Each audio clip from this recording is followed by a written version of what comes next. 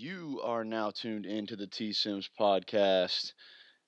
And this right here, ladies and gentlemen, is my slow clap for the Denver Broncos winning the Super Bowl 50, proving once again that I know absolutely nothing about sports. I believe I made comments saying that this Super Bowl could be Seattle Broncos Part 2.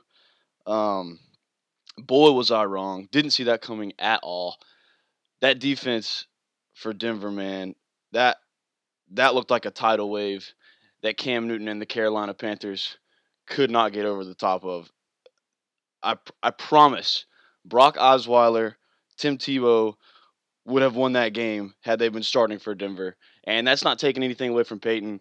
Gotta love Peyton. I'm happy that he's going to be able to go out and retire the way that he should. And he got his Super Bowl tying his brother.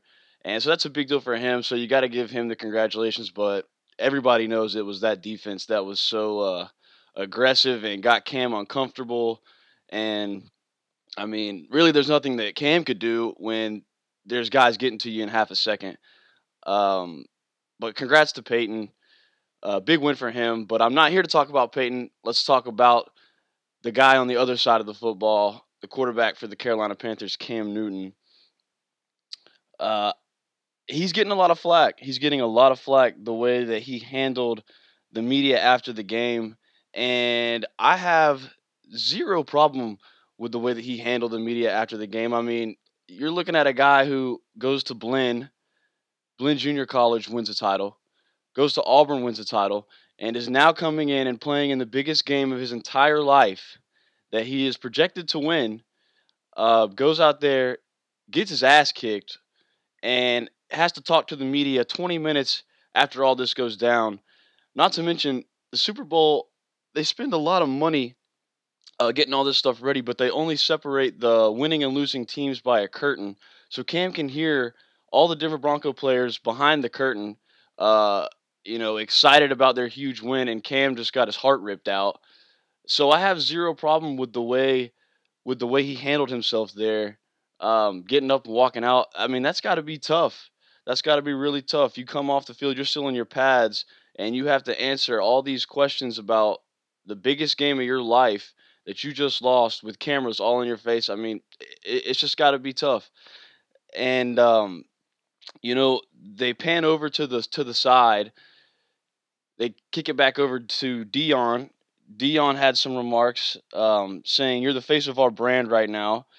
You won the MVP. You can't do that. A Manning, a Brady, all these guys who are a prototypical type of quarterback, they're not going to do that. Would Breeze ever do that? Everybody's going to say that you're dabbing, smiling, and styling, and this is how you're going to go out when you lose." But you know, I love primetime, but he hasn't lost a Super Bowl. So how can he make comments saying how Cam should react when he hasn't ever lost a Super Bowl? Um, and Dion compares him to Manning, Brady, Breeze, but there is no comparison. Why don't compare Cam to these players because he's not these players. And Cam has had a history of being a sore loser, and I can see where that is bad in the sense that he has kids that look up to him, but at the same time, it's real life. It's real life, and when you work so hard and you don't get what you work for, I can see where it would be tough to answer questions right after the game. And so I have zero problem with the way that he handled the media. Um, the media when he's winning, Cam is praised for being the smiling guy, doing the dancing, and everybody loves it. And they want him to be himself, but the media doesn't want Cam to be himself, which is a sore loser when the game is over, and so or when he loses. And I mean, he's had a history of doing that. He's had a history of being a sore loser when he loses. You just didn't see it that much this year because they lost once up until the Super Bowl, you know. So you didn't get to see a lot. So I will defend Cam Newton there. What I cannot defend on Cam Newton is him not falling on the football towards the end of the ball game, which gave the Denver Broncos the ball, in the red zone, and when they go in, end up punching it in, and pretty much the game is over from there. Cam went on after to say that it's they train these quarterbacks to not try and dive in on these piles to prevent injury, but come on, Cam, you got to go get that football. If you fall on that football, you potentially it'll be fourth down. You go and punt it away. They're not moving the ball either. Potentially get the ball back, and do I think they'd go down if they had stopped Denver and had 2 minutes left on the clock to go down and score? No, they weren't going to win that football game. But you can't just give up, and it did look that way. And I'm a Cam lover, love the guy to death. Uh, but it looked like he gave up. He had that deer in headlights look at the end of the ball game, and you got to go in there and get that football, man. Um, Prevent injury or not, this is the game that you train and work so hard for. You have got to go in there and put your hands on that football. Big physical guy. He could have got in there. He could have got in there, put his nose down, and made an impact and go in there and get the damn ball. So that I do have a problem with. They weren't going to win that football game.